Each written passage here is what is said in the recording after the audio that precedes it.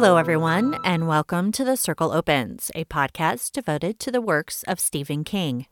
Need an affordable source for Stephen King books, movies, collectibles, and more? Make sure to visit Secondhand Bookery at secondhandbookery.etsy.com. Listeners of this podcast can use the coupon code TheCircle for 20% off their order anytime, and there's always free shipping to the United States. That's Secondhand Bookery at secondhandbookery.etsy.com. Hello, everybody, and welcome back to The Circle Opens, a podcast devoted to Stephen King and The Stand. Today, I am happy to welcome back Sean from the What Doesn't Matter podcast, and he is going to talk with me today, hopefully, about the last two episodes, if you don't mind going over the last two episodes, of The Stand from CBS All Access. Hi, Sean. Hey. Thanks for having me back. No problem. How has your year been? It's weird. Yeah. It's not, yeah. And then a little bit of, That's as well as an answer I could expect. It's only 17 days into 2021. And this really kind of feels like 2020B. Whereas last year was 2020A, so I'm kind of just hanging on, trying to just at least get through the month, and let's hope next month it'll start, I guess, going in an upward angle, because right now everything kind of sucks. So, but a positive from this whole crap of a year so far has been The Stand on CBS All Access, and I say a positive because I kind of am on a roller coaster of emotion watching the show. I have found... I'm with you. Yeah, I have found bits of it that I have loved, and then there have been parts of it where I kind of come away from it disappointed or just flat out not caring for the direction. Yeah, and this week it finally went linear, and there were some things I liked in it. Dana Jurgens in lingerie, for one. Mm-hmm. Is a high point of the episode for me because I'm a perv and a pig and a male, which I think that just puts it all together. Yeah, I get it. Were you able to see any footage of Giovanni Ribisi in The Postman? I looked, and the only things I could find were strange Kevin Costner clips, but nothing with Giovanni Ribisi. The only thing that I managed to find last night was that he was a Scientologist, which kind of ruined my entire evening. So thank you for that. Hey, no problem. But other than that, I did not find anything. So I'm curious, what is this connection? Okay, so his character in The Postman is very overzealous, and he was always like talky, and kind of hyper, and Lloyd Henreid. Is that Lloyd? That's totally like that. Okay. I have thoughts on Lloyd. But that makes a lot of sense because I can see Giovanni Ribisi in that kind of role. I'm sure I've seen him in that kind of role before. But I have never seen The Postman. I think is that another Kevin Costner post-apocalyptic movie? Yes, it is. And it's excellent, even though it gets really, really bad reviews, and I don't know why. It's so good. Is it better or worse than Waterworld? Anything is better than Waterworld. That's fair. I did not enjoy Waterworld. Well, here's what happens in Hollywood, though, is that, so Waterworld tanked. It was this big piece of shit. So, and it happens to everybody. Mm-hmm. Your movie's a piece of shit. Your next movie, whether it's good or not, it's just going to get tanked. Mm-hmm. The critics are just going to trash it all over the place, and it doesn't matter. Because you've already screwed up. What does it matter? Well, it doesn't matter. Yeah. I mean, look at what's his name? Adam Sandler. Oh, yeah. He gets one bad comedy, and all of a sudden, his next movie, it automatically sucks. Whether it does or doesn't. I mean, lately, come on. Well, to be fair, lately, most of his movies have not been great, but he does have several that I think are really, really good. So I could talk about Adam Sandler for a while, but that's not why we're here. Well, the early years are great. Yeah. The early years, minus Mixed Nuts. I loved it when I was younger. Was he in Mixed Recently Nuts? Viewed it. Yeah. I just watched that for the first time, not last year, but 2019. My husband made me watch it because he loves Steve Martin. And I knew it was Nora Ephron. So, of course, I had to watch it. But I don't remember Adam Sandler. Who was he? Oh, he talked like this the whole time, and he played his ukulele and sang his songs, and that's what he did because that's his thing. I don't remember. Obviously, I think maybe I'm so used to that right now with him that it just kind of blends into the background anymore. Like, it's just like, okay, it's Adam Sandler. Yeah. That was an okay movie. I thought it was fine. It was all right. Yeah, it was fine. So I thought first we would talk about the House of the Dead. If you remember enough about episode 4, I'm going to read the synopsis of it real quick off of Wikipedia just to kind of refresh the memory because I'm doing this 2 weeks after the fact. And Wikipedia says, and I don't always like these synopses, but I didn't have time to write my own. So Wikipedia says, on the road together, Harold confesses his feelings to Franny, but she rejects him. They are ambushed by a serial rapist, keeping women captive, who chains Franny up and brutally beats Harold. Stu and Glenn arrive, having followed Harold's signs, and a firefight breaks out. Dana Jurgens, one of the rapist captives, kills him with a crowbar. I think it was a pipe. I don't think it was a crowbar. Anyway, Stu explains the dreams and paintings to Franny, who agrees to travel to Boulder along with a reluctant Harold.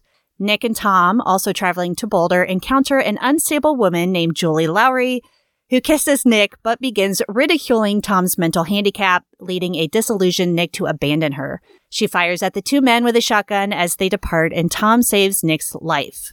In Boulder, the committee votes to send 3 spies across the mountains to identify the threat made by Drogon. Franny nominates Dana Jurgens, with whom she has formed a bond. Larry nominates Judge Harris, the oldest member of the community, which I would think that'd be Mother Abigail, but again, whatever. And Glenn nominates Tom Cullen. Nadine approaches Harold and quickly seduces him, convincing him to help her kill Mother Abigail and the committee. Harold devises a plan to use avalanche control explosives. While taking the explosives from the outskirts of town, they are spotted together by Teddy Weezak, Harold's friend and partner on the body crew. Nadine shoots Weezak dead to cover their tracks, and he dies in Harold's arms. I think that I'm trying to really sort through my thoughts on this episode because there were a lot of parts of it that I liked, but then I think this was the episode where I finally came to accept the fact that they took the foundation of The Stand and they're creating their own story with it. I'm not expecting it to follow the book anymore, but I am expecting various parts of the book to show up. But in my head, this is a completely different story. Does that make sense? I'm with you. I'm totally with you. Okay.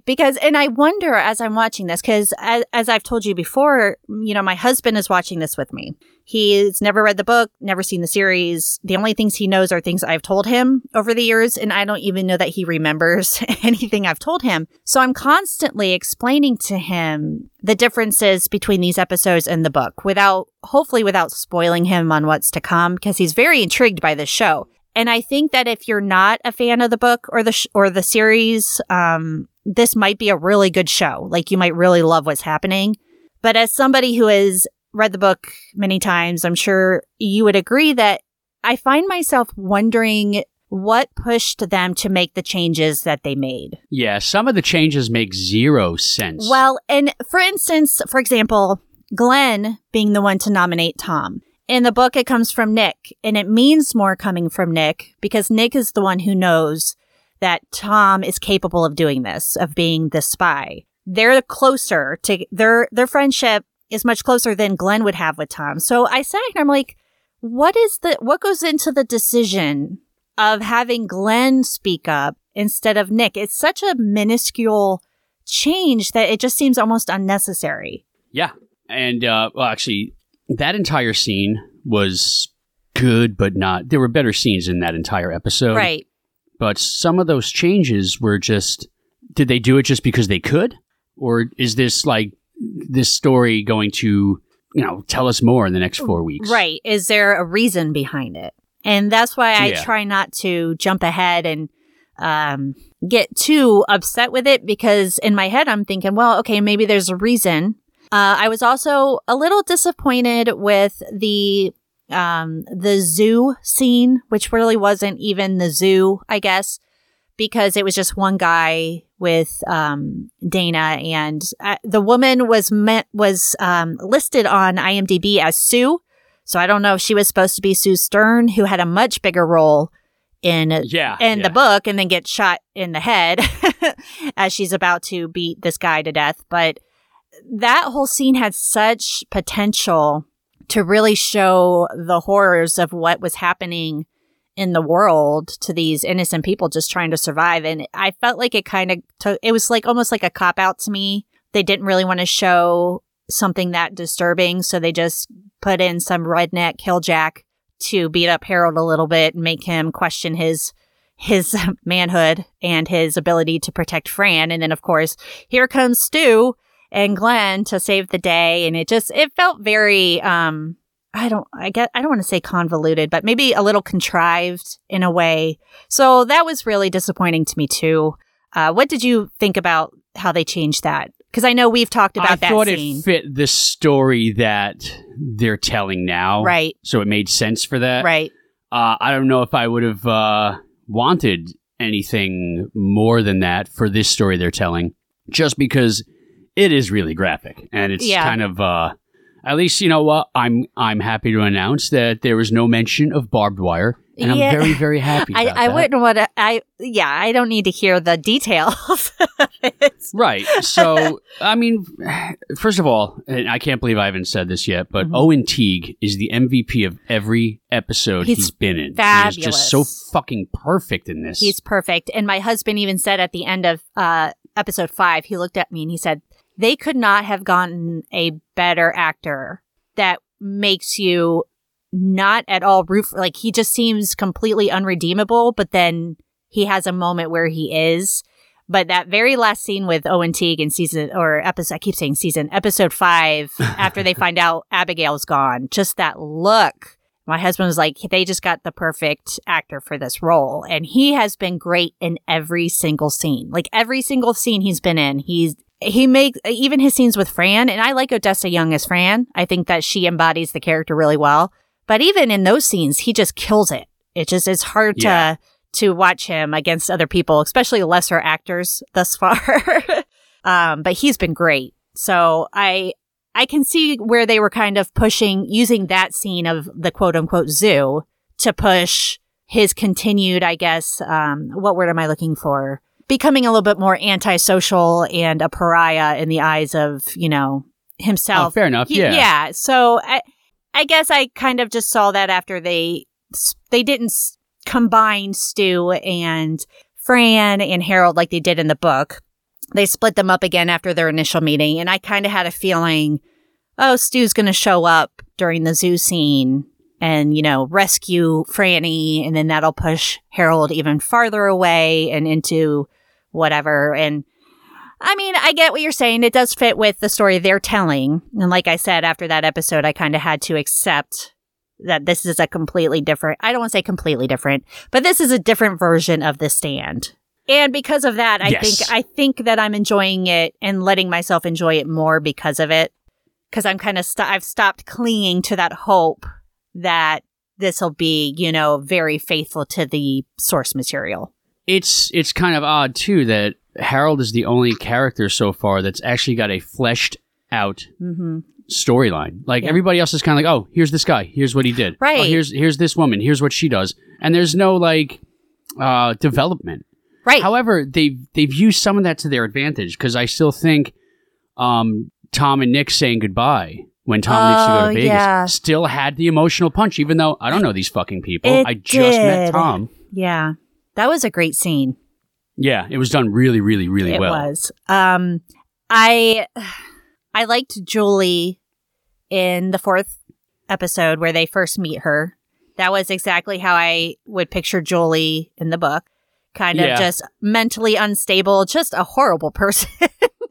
And I wanted to warn you about the word, but I also just didn't want to give you any kind of spoilers, so I kind of kept it to myself. But even that, like, how it was done was like, it shows how awful and ugly she really is. But it was kind of tastefully done. Yes. I wasn't cringing. I wasn't offended. I mean, that's Julie. Like, I understood because that's who that character is. It wasn't Stu talking to Tom that way. You know what I mean?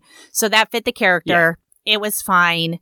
I have really come to like the guy who plays Tom. I think he's really balancing that line really well. He is he's just got that teddy bear quality about him that you want to protect him. And I think despite not really knowing his backstory, not knowing a lot of Nick's backstory, like you said, Harold's the only one that we've really seen get any kind of backstory before the virus took over, the flu. But they still were able to, I think the two actors had enough chemistry that I bought into their friendship fairly quickly. Yeah. I'm trying to find the Tom's introduction. Oh, I love but I can't. It's so good. It is so and he good. still has yet to finish it. No one will let him finish this. I feel so bad because he even says it's so much to remember, and then he has to start over. And then people just talk or interrupt, or the horrible woman in the 5th episode where she tells him to shut the fuck up. I was just like, let him just finish. I want to know what he's saying, I God do damn it. So I thought the way that they did like you said, the committee meeting was fine. It wasn't the best scene out of the entire episode. I'm still, and again, for what they're telling now, I get it, but I still don't really understand why they don't have Ray/Ralph involved in the committee.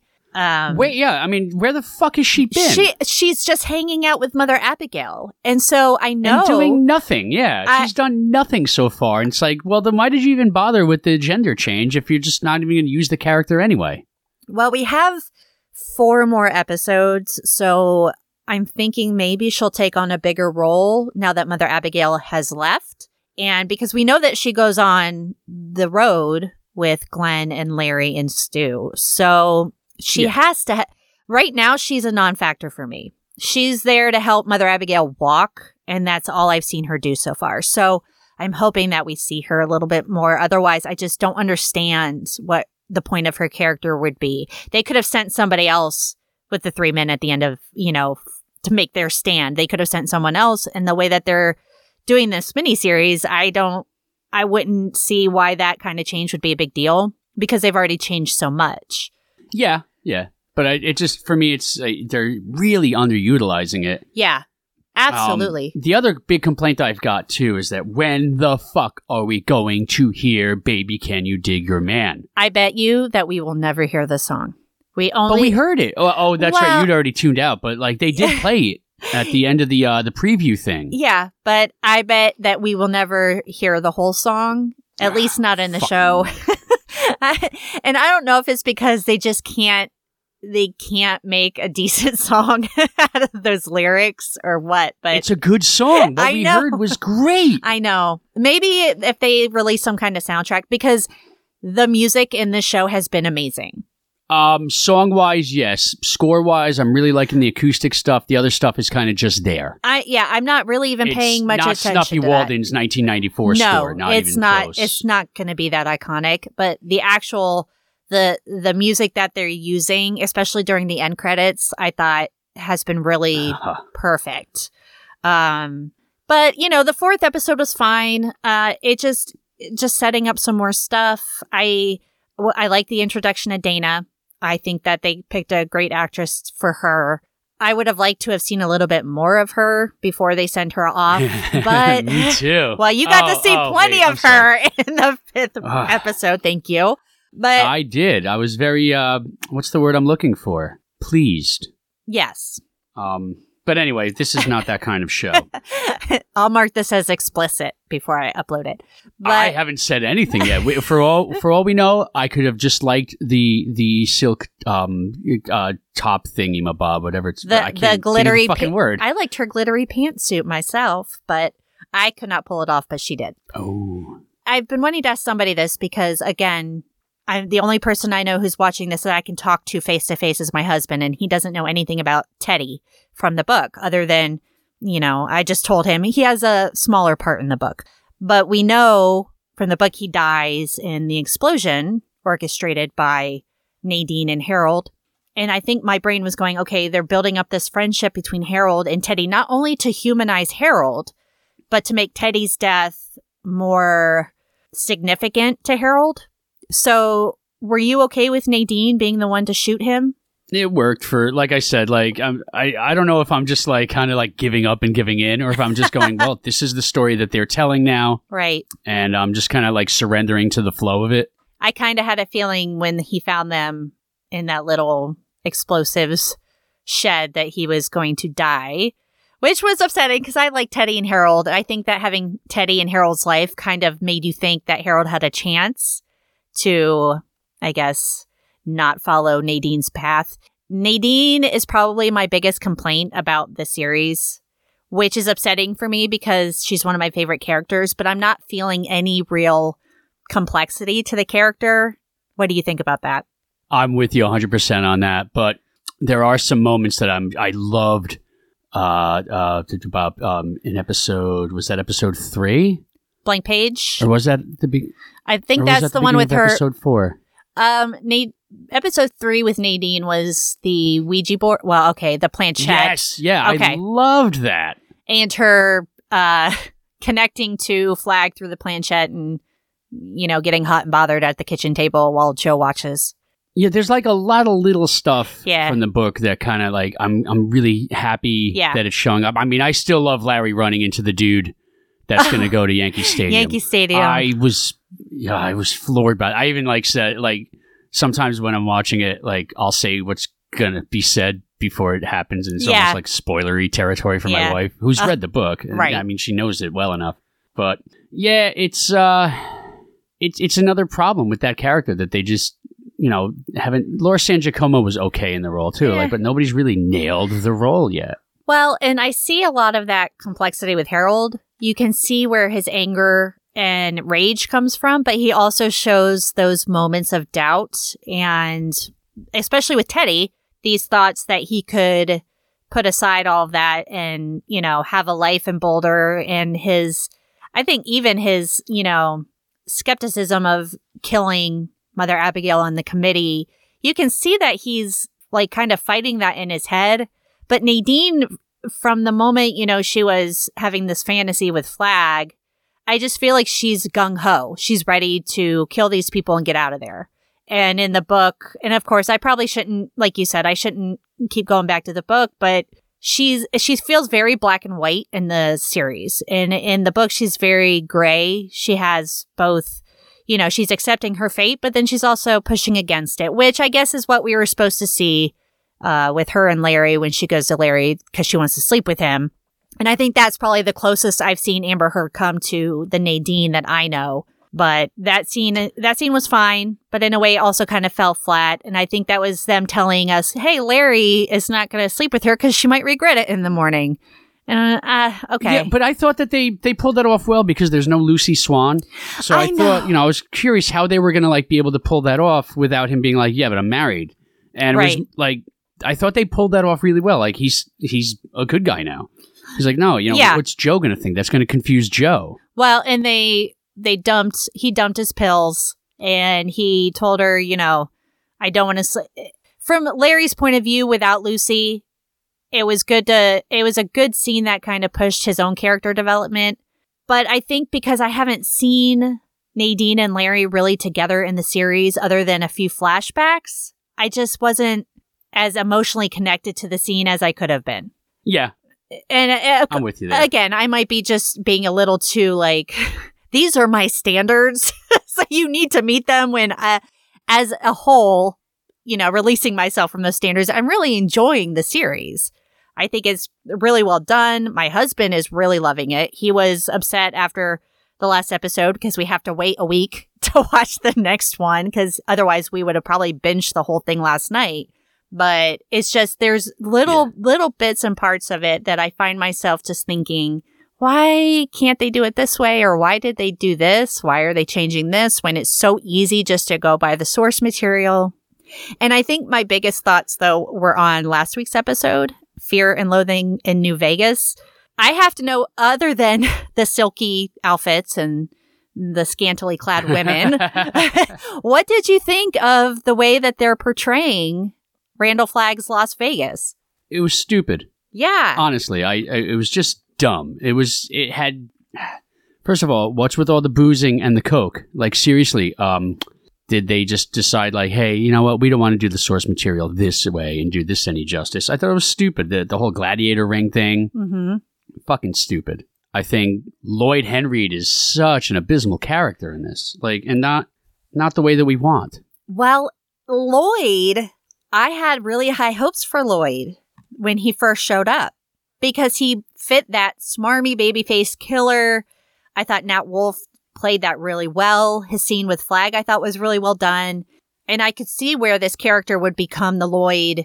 And you don't have to follow him explicitly from the book. That's fine. But he's Flag's right-hand man for a reason. You know, people go to him for a reason. And he also has that little bit of complexity where towards the end of the whole book, he starts to doubt Flag's power. He starts to wonder what's wrong with Flag, if he should stay. Of course, he feels that loyalty to Flag because he saved his life. But in this episode, it was like he became this weird, bumbling caricature of this. He was just a dumbass. And I'm sitting here thinking, why is Flag depending on this guy to take care of the day-to-day things when clearly he's an idiot? He's just trying to bang Julie, and that's it. And unable to. Which I thought was funny, by the way. You mentioned Flag. She knows. Mention his name, he won't do anything. Right, yeah. And I think that's kind of funny that she's kind of using him to like also be a higher up. Yeah. And still not, you know, how do I say this politely without being not giving him the goods? Right. I guess is the way to put it. But I thought that was funny, but I don't know this Lloyd Henreid at all. I don't know who this guy is. He's dressed like JD in his imagination when JD and Turk are wearing their pimp hats and their pimp outfits. And their leather, yeah. And he's kind of he's got that swagger. Like, it's like, dude, this is the Stand, not Scrubs. Act accordingly. Well, and his red leather outfit, I know other people have like compared it to Eddie Murphy's, I think his outfit that he wore for his stand-up, Raw. But I was like, I just put a glove on his hand and I'm just saying Michael Jackson. Even Julie's character in this episode felt, and she wasn't smart by any means, but she felt less manipulative, less vindictive. Lloyd didn't feel at all threatening. And those two people, you know, with Julie, you know that she's mentally unbalanced. And if she sees Tom, she could ruin everything. And my husband even looked at me. He goes, oh my God, is she going to see Tom and know who he is? But you don't feel like you're really, okay, even if she sees Tom, she's too stupid to recognize him as Tom. And that kind of is where they went with that. She was like, oh, he kind of looks like the big fat Phoebe or whatever, excuse the term. Yeah. And even Lloyd was just kind of dumb and out of it. I just didn't understand what they were supposed to be. I didn't feel scared for Dana's life while she was with them. And I think they were riding that line like, do they know who she is? Because Flag already knows who she is. But you don't feel like her life is in danger with those two because they're so stupid. Exactly. And there, once again, actually, to get back to the Tom thing. Yeah. If Dana knew him, she would know that he can't fucking read. So why is she giving that piece of paper that says run? Yes. So, yeah. Thank you. Because as soon as she did that, I said he can't read. So how is he? And he read it MOON. Which was amazing. Yeah, but no, I thought that was great too. No, because he was just like MOO. There was no fourth letter. Yeah, and why couldn't she just say, "You need to get out of here"? Like, just say it. No one's listening to you. They're too stupid to listen to what you're talking about. But yeah, I didn't feel any kind of threat, or I didn't feel any kind of power coming from Lloyd. It was really disappointing. And you know, the thing about quote unquote New Vegas, at least there were people there who were good people. There were just people there who were vulnerable to Flag's manipulations, who were scared, who wanted that kind of authority leader to guide them back into society because they didn't know where else to go. So they went to Vegas because he had the power on before Boulder. He has a charisma about him that makes you believe it. And you know, in the book, when he meets with Dana, he almost convinces her that he's not as bad as Mother Abigail is saying. They just want to live their life. They want Boulder to live theirs. He has that ability. And here it's just like all of the freaks came out to live with Flag in Vegas. And it kind of, to me, goes against the whole point of what these two, the good and evil, is really supposed to be, because they really took evil to a they went literal with it in the Vegas, and with like the leather chaps and the But yeah, what's with the 2000s, like the late 90s, early 2000s goth look going on in this? I also found it odd that in several scenes we're seeing people fucking. There was a couple somebody's getting a blowjob in the hallway, and I'm like, wait, what the fuck is going on here? Why are we showing this? But what's the people point? Need pleasure. I get it. It's Las Vegas, but yeah, what was the point of it? And also, now why are they crucifying people now? What's the reason? It was because they were addicts. It was because they were breaking his laws. And that was Flag's thing. No drug use, no thievery. Yeah. He was being this pure leader. He was being what Mother Abigail is to these people. That if you break the rules, you do drugs, you steal things, you go against what, this society he's building, you're going to pay the ultimate price. But all these people are doing that stuff. And so like you said, what are they crucifying people for? Apparently the only people they're throwing into that gladiator ring are people that they find on the street and just drag in. Because with Tom, they said that, if someone shows up and wants to be a citizen on their own, they're free. But yeah, it felt very literal, like you said, you didn't recognize this, Lloyd. I don't recognize this Las Vegas. And I guess it just struck me as all these people here are terrible people, and you're not going to feel bad for them when they get what's coming to them. Whereas in the book, you're kind of like, it happened because of Flag, but there were some people there. Kids were there. It made that whole scene a little bit more emotional. In this one, you're just going to be like, bye. We're not going to miss any of these people. So, yeah. I've almost, and it's going to sound horrible, but I almost don't care. Exactly. Almost. Yeah. They're going to have to do some pretty majestic shit. Yeah. For me to give a fuck. And I'm guessing, so we've got 4 episodes left, 3 that we're familiar with. So this last episode, we've got 3 episodes left to tell the story that we know so well. And we haven't even met Trash Can Man yet. Are we going to get Big Steve's story? They still have to go on their walk to Vegas. Well, Big Steve, I get excited every time Kojak comes on the screen. I am not holding my breath for Big Steve because they brought Big Steve / Kojak with them. Remember, in the book, they had to leave him behind, and then he made his journey. True. But they had a truck or a Jeep or whatever they were driving now, and Kojak was in the back. So that's a good point. I think that he will be more of a factor. Obviously, spoilers are ahead, but when when Stu breaks his leg and Kojak returns and stays with him to keep him alive until Tom finds him. But which is great because I think Kojak is a very important character, despite the fact that he's just a dog. But I don't think we're going to get any of that. I am imagining we will see Trash Can Man for 1 or 2 episodes, if that. I kind of have a feeling he's a 1-episode character, which is really depressing. But if we haven't met him now, I don't think we're going to have his backstory unless they show it really quick in a flashback. But even then, I don't know. I don't know if they can really... I think maybe they're just going to keep him kind of this mysterious pyro. Yeah, which might... Once again, the story that they're telling now, might fit. We'll see what happens. Yeah. Yeah. What about the airport? He's got to blow up the airport. Does he, though? Or maybe... I don't know. Maybe Flag just says, hey, go out and find the nastiest weapons you can find for me. And then he returns with a nuke. And then that's it. We might not get his complete destruction of the airport. We don't even see that happening in Vegas yet.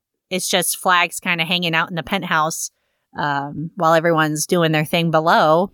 And I don't really see the daily going-ons of Vegas right now and just how dangerous they are to Boulder. Because right now they're not really doing anything or showing us any sign that they're getting ready to maybe even destroy Boulder. Yeah, it's just, hi, we're in Vegas and everybody's lewd. So just let it happen. And coked out. Yeah. Who cares? Yeah. What do they need to... I know a flag is flag, but why do you have to destroy Boulder? What threat are they to you right now? They're not going to take any of your people. Your people aren't leaving. They're not going to leave to go to Boulder. Whereas in the book, you could see they were leaving because what they had in Vegas was not what they expected.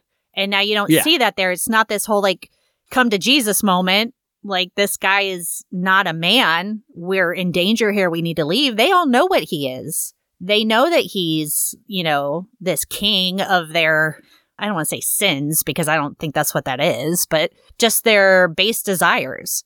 So why would they leave? Why is he afraid? I guess the motivation of it kind of confuses me now with this perception of what Vegas is in this new series. There's that. I guess I'm just going to keep going back to the fact of like, we're going to find out in 4 weeks. Yeah. Whether or not this was good or this was bad. But like, I don't have an entire opinion on it because it's not finished yet. Mm-hmm. And who knows, this epilogue that King wrote might be the glue of it all. Well, but you and I are also like so in tune with this story because we know it like the back of our hands. Yeah. That it's kind of like, that's why I'm accepting a lot of the changes, right. But the Lloyd Henry changes make zero sense. Yeah. And Vegas being what it makes zero sense. That's very disappointing. And, you know, I'm willing to accept changes. I was disappointed by the lack of the Lincoln Tunnel, but I accepted it because, like you said, it fit with the story that they were in. There could have been reasons why they changed things. It's usually the smaller stuff that I'm sitting here like, why did you have to change it? They've completely changed Lloyd's character, like completely. It doesn't even remotely resemble Lloyd in the book whatsoever. So to me, it was like, all right, I don't even really know what the expansion of Julie was for, because I knew that she was going to get a bigger role, but I'm sitting here like, why? I know that she's going to see Tom. I know that she's going to, you know, blow the whistle on that, assuming they follow the book. But they didn't need her to be this Lloyd's, you know, quote unquote girlfriend, other than just to show some boobs and butt for people watching, which I'm sure people have enjoyed just as much as you enjoyed it, and it's fine. But character wise, I just don't get what the point of it was. And again, we might see more in the next episode or two of what's happening. And I think after Harold and Nadine's plan comes to fruition, that'll speed things up a little bit because that's a huge moment. So. But I guess things that I did like in this last episode. I really enjoyed Dana.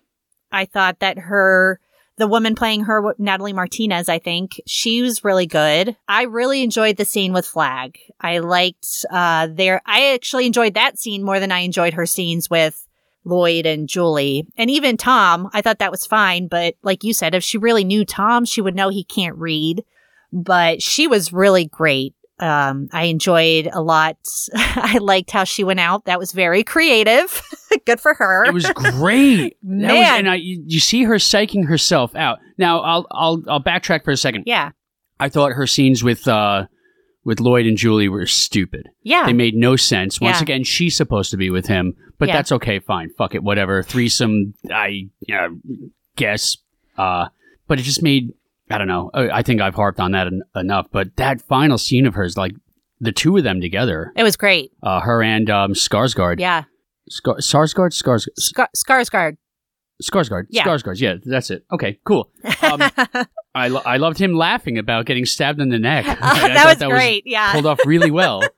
But also, like, watching her psych herself into killing herself. Yeah. Was really, really well done. You could see that she knew she had to do it. Yeah. And she knew she had to do it in the book, but watching it, that was rough because she knew just based on him getting back up and, you know, his whole freaky eyes. That reminded me of, what is it called in It? The Deadlights. When there's that weird spacey looking thing in his eyes. I was like, wow, that's like the Deadlights. Freaked her out. That was scary. So she knew that if she didn't die, he was going to torture her, get the name of the spy, and then kill her. So she went out like a badass, like she did in the book. And God, that was gruesome too. It was crazy. So I think that was probably one of my favorite parts of the entire episode was just that scene between the two of them. And you saw that she was afraid, but she still like held her ground, you know? But so, I mean, I'll say I didn't really care for episode 5 that much. Right. But I loved the end of it. All right. I loved everything with Owen Teague, but the water's wet, the sky is blue.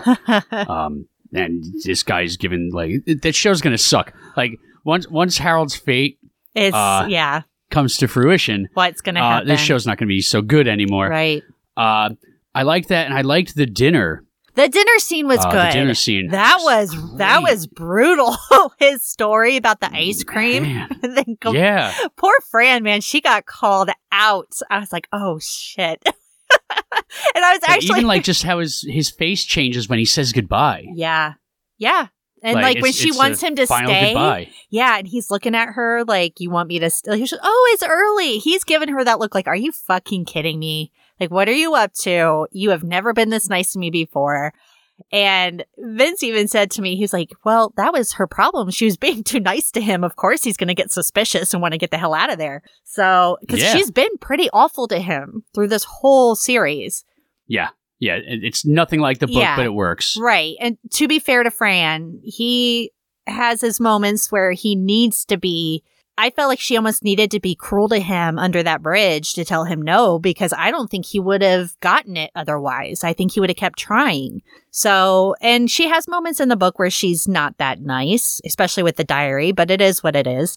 But I thought that scene was pretty great. I liked their interactions. It was kind of tense with him coming home with Larry still in the house. So, but Larry didn't really even find anything, which was depressing because they were supposed to find something, but they didn't. So I think the whole, what do you think of the teddy bear camera in a post-apocalyptic world? Wi-Fi. Oh my God. Where's the Wi-Fi? How did he do Debbie that? brought that up. Yeah. But I know that those things also existed before Wi-Fi. The teddy bear cams. So what I'm assuming is he went out, got a camera to attach to something in their bedroom or wherever he was going to put it. And he has cameras in his house too. It's just very odd, I guess. And like you said, they had Wi-Fi before all this. That's fine. And they were able to do the camera thing before Wi-Fi. But it's just, I'm like, how did he do that? And I can understand why. He's creepy, but holy crap. Especially his little smile at the end there when they found out Abigail was gone. Like, he's just insanely good. And like you said, I think the show's going to suffer a little bit once Owen Teague, once Harold meets his fate, so to speak. Which is actually depressing. I was happy when he was gone in the book, but now I'm like, I want Harold. Harold, to me, is a better villain in this series than Flag. He's so far the only villain in this series. You're right, yeah. At least it feels that way. Because you see Flag and he's supposed to be this big bad. You don't really see why yet, other than what Dana did to herself and the crucified guy coming to Boulder and him being in dreams. But like, what has he done so far that makes you really see him as this huge threat? Whereas I see Harold, more Harold than Nadine especially, and he scares me more than Flag does because I think he's more, I guess, based in reality, and I think that he has a hell of a lot more rage than Flag does. So it'll be fun to see where they take his character. And I wonder now if his character will leave the series the same way his character does in the book. I don't know anymore. I think it will. I think he will just because of the whole premonition in the first episode. The foreshadow. Yeah, the foreshadow with the premonition. bike, yeah. Jesus, fuck, yeah. Well, the foreshadowing. Too, yeah. We'll see. And I think that's part of why I'm enjoying the series as much as I am is because they've changed so much so far that I almost can't predict, other than the huge plot points, I can't predict where they're going with anything. Because what I think is going to happen might not happen or might happen a completely different way. So I think that kind of adds a little bit of benefit to this change. Let me ask you this. Mm-hmm. How do you feel about how Boulder looks? It's not how I pictured it, but I mean, I guess it's fine. I think that, I don't know. I get it's fine for what it is. I don't really have a good feel for Boulder. Does that make sense? Yeah. Okay. Because we really have seen the inside of the school and some of the houses, but I don't really get a feel for the community or the town as a whole, I guess. And that's kind of how I felt about Vegas until they, because they only really show the landscape and then they show the inside of this gladiator ring or whatever. And then like the hotel. Okay, that's fine. But I don't know. I guess Boulder's fine. It's fine. I did not. It doesn't look anything like I pictured. Well, and I think my head was filled with, and I get annoyed when people continually compare the 94 series to this because I've done it too. But in the 94 series, you see Boulder. Like, I got a feel for Boulder in that series because they were always outside. They're always doing stuff. This one is just kind of like, it could have been any town. I don't really know what the significance of Boulder is in this series. Why didn't they just stay in Hemingford? Well, Hemingford Home. That's another minor thing I did not like, was changing Hemingford Home into a retirement home for Mother Abigail to live. Why? I didn't like it. I'm sorry. I just didn't like it. I did not like that change. I did not care for that at all myself. Especially since Hemingford Home, like her leaving her family's legacy behind. Yes. Yeah. It takes away from her character completely because she is 108 years old. She's been living on her own for decades at her childhood home. She's attached to it. She had children there, her husband's. I think she was married, 3 times. It meant so much to her, and that is a big part of this character, the cornfields. Why are we having cornfields in the dreams if she's not at home with her corn? So when they changed it to the Stephen King cameo was funny. I laughed, but... Oh, that cameo, I forgot to bring that up to you. That cameo was awesome. It was so funny. If it's because it's that Stephen King, I was like, uh-huh. But I think having Mother Abigail in a home, and this not to say that people who are in a retirement home have lost something, but I think that kind of takes away like the strength of her character, that she's still this elderly woman and she's surviving on her own and she's strong. Now she's sitting in a chair surrounded by dead bodies, which I'm sorry at that point would have smelled so bad. And she's waiting for someone to come get her. And I didn't enjoy that. I don't know why they did it. She called it Hemingford Home, Colorado. So yeah. I didn't like that. And I did not really enjoy her character portrayal in the 4th episode, yelling at Nick for sending the spies. It felt so out of character. Honestly, I don't really understand what Mother Abigail's role is in this series. She feels almost like a non-factor to me. She really is. Yeah. It's just, but you also can't do this without that character. But now that she's left, we'll see. Yeah, but she hasn't been prominent enough for you to really feel the weight of her leaving. That's true, too. Yeah. And well, that's also why I said, like, the week before, even though we don't have all of that development, we still feel some of the gut punches. Right. And now it's either because we know the story so well or because it was just done that well. Mother Abigail leaves, it's like, oh, there's a note on the door.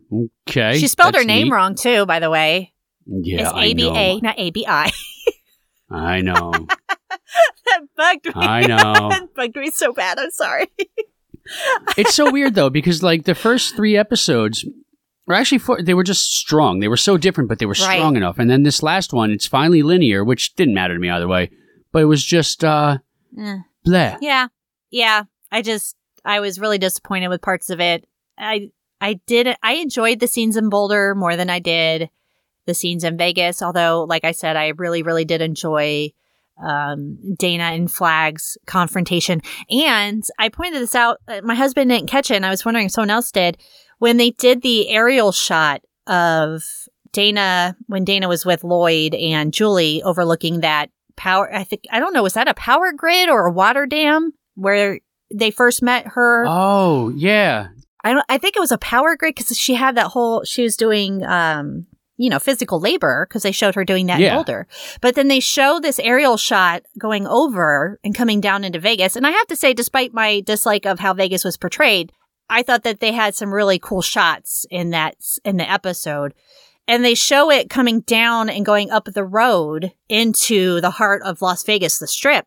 And you can see Tom on his bike. biking into Vegas.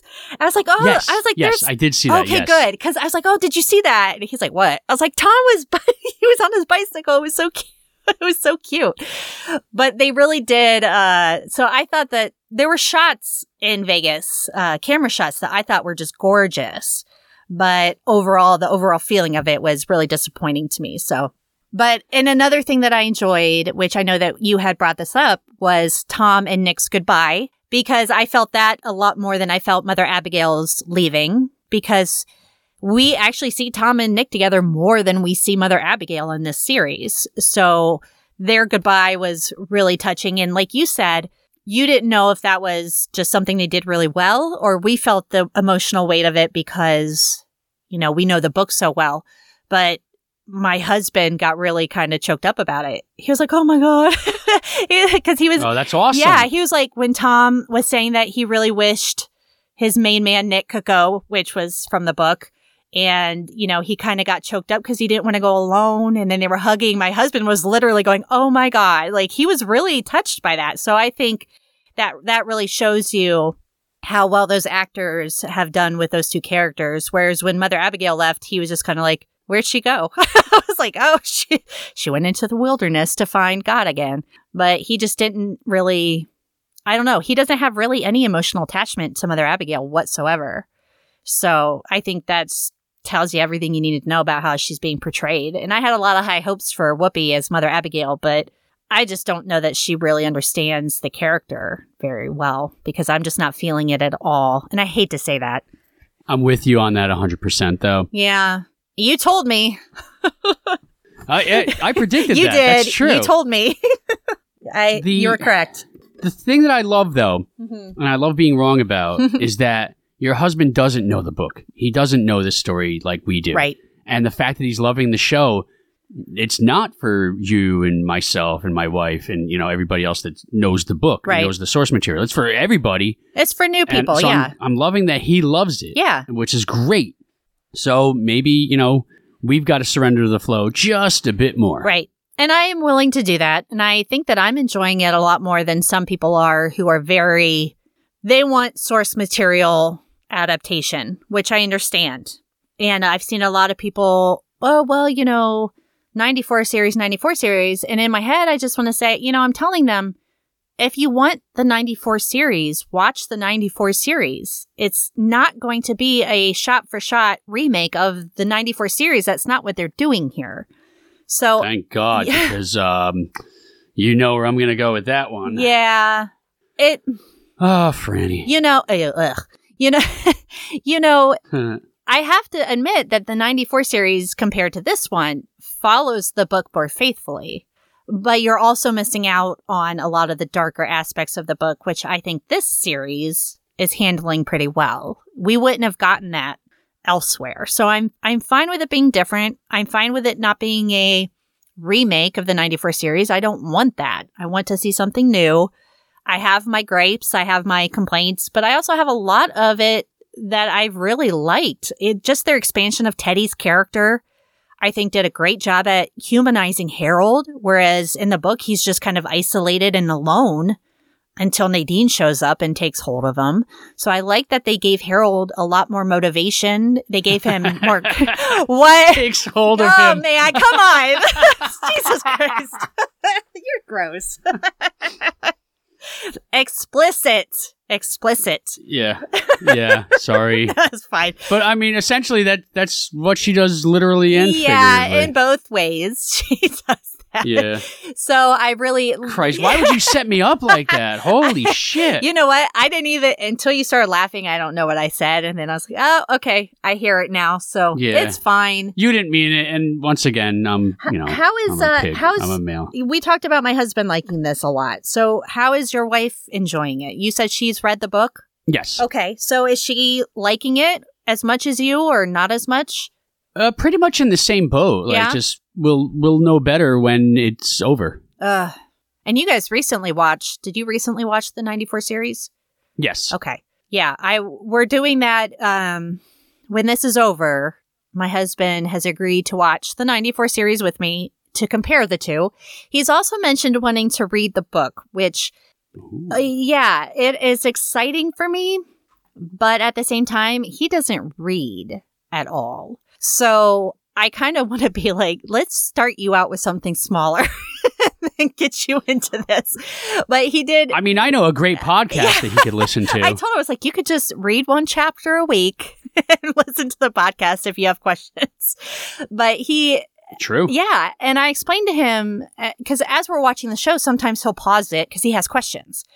And he looked at me and he said, okay, how many of the core characters die? And I was like, I didn't want to answer because honestly, if you think about it, if you think about the survivors, spoilers are ahead.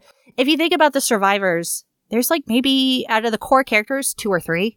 And that's a lot of characters who die. And you don't really realize that till you're ending the book. And you're like, damn, like there aren't that many from the beginning who are still with us. But I didn't have the heart to tell him that because I don't know that he'll want to keep watching if he knows what's to come. So especially in this version too. So like we know that, Stu, Tom, Fran, Kojak, and probably Krychek. Oh yeah. Love Krychek. Are going to survive. Yeah. I'm okay with Krychek surviving. He's aged really well in my eyes. I enjoy. He looks the same. Yeah, just with gray hair, he looks like Krychek. So I'm okay with that. Isn't it weird that Krychek saved the universe when Ant-Man got out of the quantum realm? What? That's me. Yeah, I just went really nerdy on you. Yeah, I don't know what that is. In Endgame. No. In Endgame. Well, you know how? All right. In spoilers for Endgame. Oh, Fight the Future. Okay, yeah. All right, so Fight the Future. Yeah. Like everybody's like, oh, like there's a rat that walks by, and that's Krychek. Yeah. Like so, like cool. So in Endgame, when Ant-Man gets out of the quantum thing, it's because a rat walked onto the thing and just turned it on by accident. I don't know how the fuck I got. Oh, because we mentioned Krychek, and all of a sudden I was like, oh yeah, hey. How did you get to that? That is crazy. You've heard my show, right? Yes. I have no. My train of thought is constantly derailed. Now I'm gonna think of that the next time I watch Endgame. That's awesome. You're gonna see Krychek. Yeah, there he is, saving the day. I love Krychek. Saving the day. Yes, I need to. I am still rewatching. I'm on season 4 of the X-Files with no Krychek yet this season, but I'm crossing my fingers that he'll show up again soon. So, but I enjoy. Season 4. Season 5 and then the movie. No, he's in season 5, and then it's Fight the Future, and then season 6, I believe. Yeah. So I'm on season 4, and I think I'm on episode 6 or 7 of season 4. So it's slow going, but I try to watch it during the week. Weekends are harder, but we're still in season 2. Oh, I love it. I love it so much. Right now I'm wearing my sweatshirt, my Mulder It's Me sweatshirt. Because that's Scully's Mulder, it's me every time. So I'm wearing my Mulder sweatshirt right now. But anyway, so there's a later episode I'm looking forward to with Parker Posey when she's like, hey, by the way, how did you guys get back from Antarctica? It's so good. Parker Posey, yes. Oh, I'm so excited. I'm not too excited once I get past season 7, but I'm determined to finish the series. So I'm going to have to hang in there and get through it. So, but the first. Are you going to do the revival seasons? Oh yeah. I watched season 10 and I watched a lot of season 11. Not that there was many episodes, but I don't really remember much of them. I remember 2 episodes of season 10 and 11. One was the Weremonster, which was brilliant. Yeah. And then the other was with the Lost Art of Forehead Sweat or something like that. It was the guy who said that he's been their partner this whole time and they just... Reggie. Yes, Reggie. He was... Yes. That was so That's good. a great one. That was so good. And I feel like the revival episodes worked best when they were humorous. The rest of them were fine, but I thought the humorous episodes were really the strength of the revival. Those two comedy episodes were great. They were so good. In each season. The others were, I hated... was it season 10 or 11? How the fuck did we get here? This is my fault. I brought up Nicholas Lee. Krychek. I mentioned the Krycheks are going to survive. Norris, yeah. Norris. Norris. The although there's that scene on the porch in season 10 or 11's premiere where it's just every catchphrase from the entire series is in this conversation, and I was just like, get the fuck over yourself. I don't remember. And that God. tells you how forgettable the revival was, which is a shame because I was so excited for the revival. Like the X-Files, when it was on for those first 7 seasons, was like my life. And now, like, I'm like, I was so excited. And then it was just a little disappointing. I do have to say, though, we said that Krychek might survive. He plays Chad Norris, who, spoilers, dies in the explosion. So he's not going to. So, I mean, he could survive. He could. But I don't know. I mean, with all the changes that they're making. Why not? You know, who knows? They're not going to kill Sue. Sue died from a gunshot wound to the head. She's dead already. She's not even a factor in the series whatsoever. So. Correct. And same with the doctor, the dentist. Yeah. Oh, Ellis, right? Ellis, yeah. That's right. We had 2 Ellises on this one. Yeah, we did. But you think about who is in that house. These are major spoilers, but think about who's in that house when the bomb goes off. It's Sue, Norris, and Nick, right? Everybody else files out because that's when Mother Abigail's come back. So if there's no Sue, and maybe Norris will be in there, I don't know. Is it just going to be, is Nick the only casualty in that whole thing? Because like 8 or 9 people died from just, the debris and everything. So I don't know what they're going to do with that. I guess I'm eager to see where they go with it and who else might, be on the bad end of a piece of furniture. Well, we know who gets hit by a couch. Yes, we do. Yes. So a flaming couch. A flaming couch, yeah. And I hope they kind of show that. And I think somebody got almost decapitated by a piece of metal or something. Isn't it Stu? No. Somebody died from, was it Teddy? There's a girl, I think, wasn't it? I think it was like Patty Kroger or somebody like that from the zoo. Died. Yes. I don't know if it was Patty or not. It's been a while since I've read the book. I can't remember. But yeah, I'm excited to see what they're going to do, because if they take away these characters that, are part of the body count, and then who are they going to replace with it, if anybody? So I don't know. We'll see, I guess, but you never know. I don't know that Krychek's going to make it through, which is a shame because I like his character just fine. And they already got he's doing all right. So I don't know. It's fine. I guess we'll have to wait and see. We've got, it's Sunday now, so we've got 4 days. Yep, we got Monday, Tuesday, Wednesday. Yeah, and I think this next episode is called The Vigil.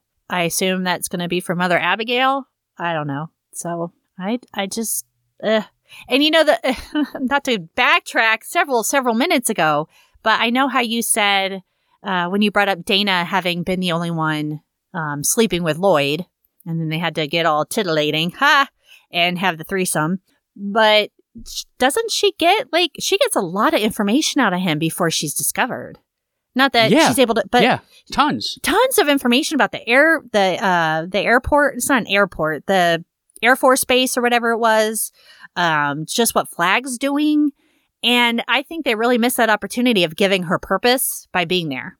Because they're kind of like, okay, that's on Dana. And she does see some stuff, but mostly she's just following around Julie and Lloyd, who aren't, what do they know? What is she going to be able to get? You know what I mean? They know where to score some coke.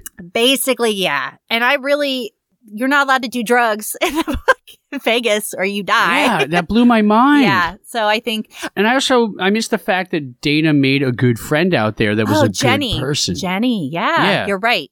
Maybe they were trying to make Julie into that character, but Julie just doesn't have any depth. She's just, I liked her when we first saw her, I liked her a lot. I was like, this is mentally unstable Julie Lowry. But in this, it's just she's so stupid. She's just not, I don't know, whatever. I guess I can't bitch about it too much. I'll wait until the end of the series. They're junky assholes. That's what it boils down basically. To. It's pointless. Dana being there, no wonder she kept asking for Flag, because she's not going to get anything out of these two people. If she knew that she could get something out of Lloyd by sleeping with him, she does it in the book without any hesitation. And in here, she's kind of like, I'm going to hide these scissors in case I need to use them. So it's okay. It's fine. And it's just, I'm nitpicking, I think, at this point, but I don't know. Well, that's all there's left to do at this at this point there's as well. Is just to dwell on the little things that I enjoyed or didn't enjoy. So, but yeah, I think out of everything so far, the 5th episode was probably my least favorite of the series so far. But I'm still excited to watch the next one. Same. So. Oh, same. Yeah. Same. We'll see what happens. And then when it's all done, we can come back on here and bitch about it or talk about how they saved it. Yeah, redeem themselves, I guess. Yeah, yeah. That'll be it. I have seen some people saying that this should have been a much longer series, which I agree with, but yes. Beggars can't be choosers. It's been 5-6 years since they even started doing this, so I'm just going to take what I can get and just be okay with it, so whatever. Oh, it's even longer than that, because one time Affleck was attached to direct Oh, that's right. That was like 2012? 12. Yeah, it was right after Argo. Yeah, Boone didn't get it until 14, so yeah, you're right. And then he ditched it to go do Batman. Yep. Ugh. Yep. Ugh. All right. Well, not just for doing Batman, but just to get sober again, I believe, as well. Oh, good for him. Yeah. But, we'll see. Yeah. I'm sure he would have directed an amazing stand, though. That would have been great. Yeah.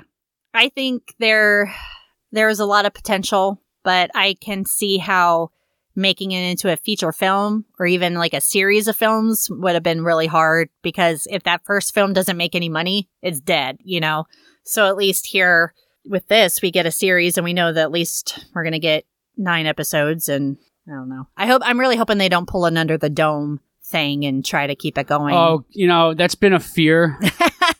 But yeah, I don't think it's going to happen. I gave up on Under the Dome, I think, the 3rd episode of the second season. I was like, I don't care. Fuck these people. God, you made it to a second season. Well, I think I started watching the second season and I gave up.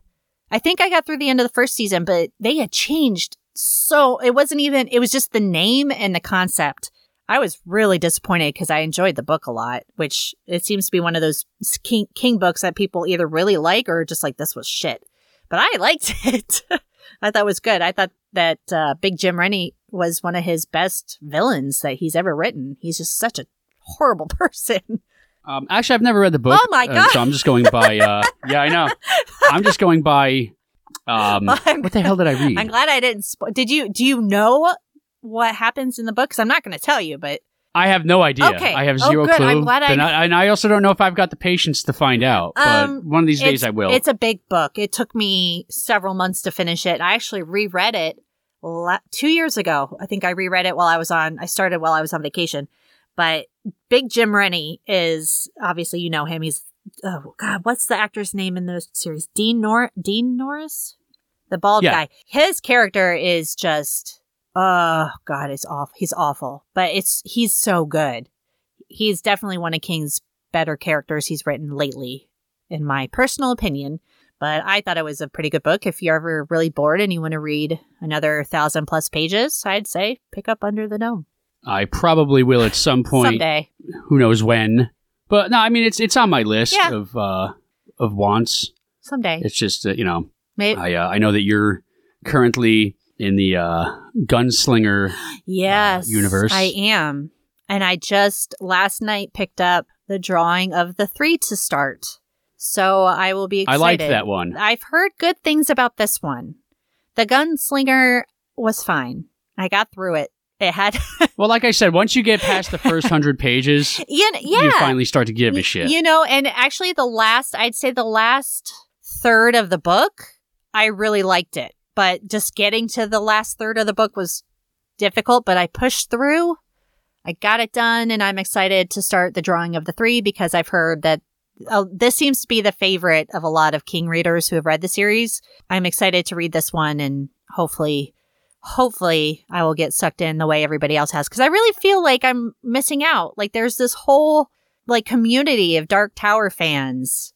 My friend Marie, she has a quartet. Is it quartet? Is that how you say it? Quartet?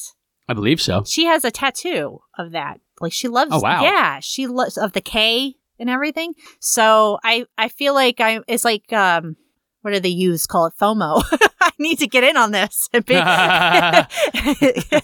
These youths. What's the 3rd book? I don't know I think I only read the first 2. The drawing of the 3, I don't know. I know Wizards in Glass is the 5th book. Wizards in Glass. Are you looking it up? Yeah, okay, I'm looking up now. Oh, The Wastelands. The Wastelands. Okay. Yeah, my husband. Wizards in Glass is the 4th. Oh, 4th book. There's 7, right? Yeah. 7 books? 7 or 8? There are 7 books. Okay. And then there's a... The Wind Through the Keyhole. That's the 5th. Oh, yeah. Yeah. So that's actually 4.5. I have that book. I've had that book for a long time. Somebody bought it for me from like a used bookstore, but because I hadn't read the series, it just sits on my shelf. Well, at least now I have it. But I'm excited to read it. I'm intrigued. So that'll keep me going through the next book at least. So Yeah, you've got 4,316 pages to read. Can you What's that? No, I was going to say, can you imagine if I did a chapter by chapter review of the Dark Tower series? I would be probably in my 50s by the time I finished that. So That would be a long-running series. Long-ass podcast. Oh, God. Yeah, what are you reading right now? If anything. I started rereading Lifting Shadows. It's a biography about the band Dream Theater. Nice. And then a book came in from the library, and I always prioritize those. I don't like to read 2 books at a time, but sometimes it's just, I do. No choice. Yeah. And it's, from a certain point of view, Empire Strikes Back. I really liked the first book, where it's the story of the movie. Yeah. Just told from somebody else's perspective. Whose perspective is this one? Each chapter is somebody totally different. Oh, nice. They did it with Star Wars as well. Okay. And I thought that was fun. And that book actually made the Star Wars Holiday Special canon. Oh, man. By including B. Arthur's character. Awesome. So this one, I'm only 3 chapters in, and I kind of felt bad for the Wampa. He was just trying to protect his family and feed his family. Aw. That's really fascinating. Spoiler. Yeah. Yeah, it's an interesting take. So okay. I'll see if I like this one as much as the first, and then I'm just going to go back to the Dream Theater book. Is it from do they do Luke and Leia and Han and all that too? Or are these like secondary characters? It's all secondary. Okay. So far, it's all secondary characters. That's interesting. But that would be fun. Who knows? Now imagine if they did that with the King novel, told the story from different points of views. That would be fascinating. Just give me a book just told from Big Steve's perspective. Oh my God. I'm fucking Can you imagine the Stand from Big Steve's perspective? Holy shit. If anyone out there writes fan fiction, do this. I will read it. Please. I will read it. That would be so amazing. I would love it. Kojak is probably top 5 characters for me in this book. So I'm very excited. Yeah. Oh, without a doubt. Without a doubt. Yeah. So, do you have anything else you want to add about the series? I know when we were talking about the first episode, we completely forgot to talk about Fran's suicide attempt. So I'm trying to jog our memories in case there's anything else we might have missed. I didn't write any notes while I was watching just because I was too busy answering my husband's questions and trying to just take it in and enjoy it as I could. I think that I've touched on everything I think that I enjoyed / did not enjoy. I believe I've done the same. Okay. Awesome. Well, thank you so much for coming back on and talking to me about it. It's so much nicer than just talking to myself about what I liked and didn't like. And why don't you tell everybody where they can find you? They can find me at wdimpodcast.com, on Twitter, on Instagram, on Facebook, all WDIM Podcast. And of course, thank you for inviting me back. Of course. I was so excited when you would do it. I was kind of like, oh, I'm going to ask. And I was like, no, because he might not want to. And I was like, well, I don't want to do it myself. Oh, no, anytime. Okay. Anytime. Excellent. We got 4 more episodes to go. So you know that I'll probably definitely have you back for at least 3 of them. I'm down. Awesome. I'm down for and then it. we can do one kind of just at the end. And we can figure out what we thought about the whole damn thing. And then, of course, the 94 series, when I watch it with my husband, it'll be fun to, pop back on here and kind of compare the two if you're still up for that. Oh, hell yeah. So hell yeah. That'll at least... And you're going to find in the 3rd or 4th episode of that. Yeah. There's 3 O's in Moon. What? I can't remember what Tom is saying and who he's saying it to, but he says M-O-O-O-N. Oh, Tom, come on. You know better than that. Tom. You know how to spell moon. Of everything. Come on. That spells moon. I really thought that, you know what? Here's what it is. I really thought that she was going to wake up Tom. Dana was going to say, hey, do you want to see an elephant? Oh. I was really hoping she would have said that instead, and that would have... They didn't hypnotize him. Oh, my God. They did not hypnotize him. They just asked him to go. They did not That's right. Yeah. He just knows to come back when it's a full moon. They didn't have to do any of that, which was another change from... But, it was fine. Well, yeah, there we go. Yeah. It was fine. So I had to explain to my husband, like, oh, they hypnotized him in the book because they wanted to, blah, blah, blah. But this Tom seemed to be on board and seemed to know what he was supposed to do. So Yes, fine. Do they hypnotize him in the series, the 94 series? Yep. Okay. I couldn't remember. So that'll be... Spoiler. That'll be... I'm just going to put spoiler in big, bold letters on the episode bio. Just be like, just prepare for spoilers for everything. Yeah. Good idea. For everything, because I don't want people yelling at me. So, excellent. Well, thank you so much for being on here with me again. And I hope that you have a fantastic week. And I hope my listeners have a fantastic week. I hope everybody stays safe this week because it's going to be, so this week, let's just get through this week and then let's get to Thursday and let's watch The Stand and then let's just have that to complain about and nothing else. That would be great. Yes. Yes. Or rave about. Yes. Let's not set ourselves up for failure That's yet. That's true. I'm just coming off a very disappointing episode, so I'm kind of down here, but I'm hoping after Thursday I'll be a little bit higher up.